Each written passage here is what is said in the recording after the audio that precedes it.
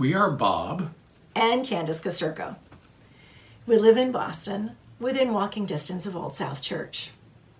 When Nancy asked us to write a reflection about our giving story for Epiphany and Stewardship Month at Old South, we hesitated at first to say yes, and here's why. Truthfully, we're kind of camera shy. We are very camera shy. But second and more importantly, we have always been quiet givers, humble givers who take their cue from the 6th chapter of Matthew. Be careful not to practice your charitable deeds in front of people in order to be noticed by them. When you do your charitable deeds, don't blow a trumpet before you like the hypocrites do in the synagogues and in the streets, so that they will be praised by people. When you give, don't let your left hand know what your right hand is doing, so that your giving may be done in secret, and your Father, who sees in secret, will reward you. Now, that isn't to say that we are reluctant to talk about our Christianity, or our membership at Old South, or how much time we spend at the church. Family, friends, and colleagues have all heard about us ushering or singing, or when we had to sneak out a little bit early from work to get to a committee meeting on time. But talk about what we give financially, or even why we give, that isn't something we are as quick to share. So why are we talking about our giving today? About 12 years ago, a choir from Tanzania visited Old South. They were on a tour sponsored by a UCC church in Framingham. The purpose of their tour was to raise funds for drilling freshwater wells near schools in their village. We were impressed by the simple solution of using hand-operated pumps to provide clean water. By the end of their presentation, we were so moved, we decided to donate a well ourselves. We didn't tell anyone about our gift to the Africa Exchange Project. It just wasn't our way. A year or so later, the subject came up in one of my Bible study groups. We were asked to talk about something charitable we had done recently. I told our story of donating the well. Quinn Caldwell, who was the group leader, asked why Candace and I hadn't talked about the well earlier. He thought that perhaps if others had heard our story, it might have inspired them to make similar gifts.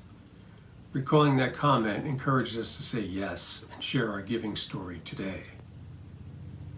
Why do we give? Well, that's what we saw our parents and our grandparents do. It's what we both did as children, dropping nickels, dimes, and quarters into the collection plate at church. As we grew up and started careers, those coins turned into bills, and the bills then turned into checks. Since the pandemic, we've been donating online. Before that, it was always a check, because I liked the simple act of writing a check before each service. It helped me to think about what Old South can do with that money, how they can make someone's life a little easier or a little bit better. Why give to Old South? Well, there are a number of very good reasons. We are continually inspired by the preaching and the music program. We love being members of a community of Christians who are welcoming to everyone, a truly open and affirming congregation.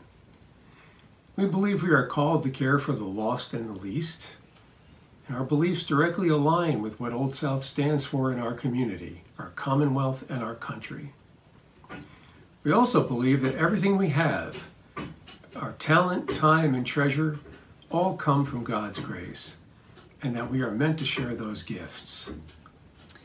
We don't just give of our treasure, we give of our time and talent too.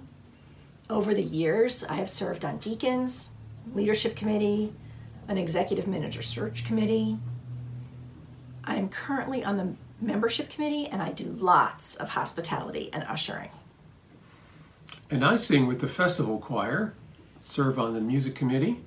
I have taught Bible study groups and served on the Minister of Music Search Committee. We've both represented Old South at GBIO meetings.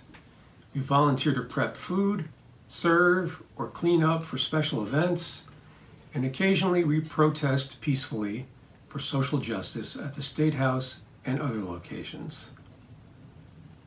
Why do we pledge? We pledge because it keeps us accountable to ourselves and our commitment to Old South. We understand that pledging allows Old South's financial teams to create a realistic budget which promotes the church's missions of justice, mercy, and beauty. How do we decide how much to give? At first, we simply dropped cash in the collection plate whenever we attended a service. Once we knew we had found our new church home, we started writing checks. We started with a modest amount, and then as we learned more about the ways Old South used that money, we increased the amount. One stewardship season, Nancy asked folks to give until it felt good. So that's what we do. Adjusting our pledge annually so that it not only feels good, but it feels significant. We met or surpassed our pledge goals every year, even through job losses for one or the other of us. We're retired now, and yet we still maintain our yearly pledge commitment.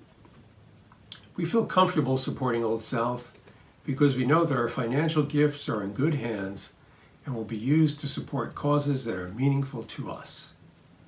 Thank you for listening.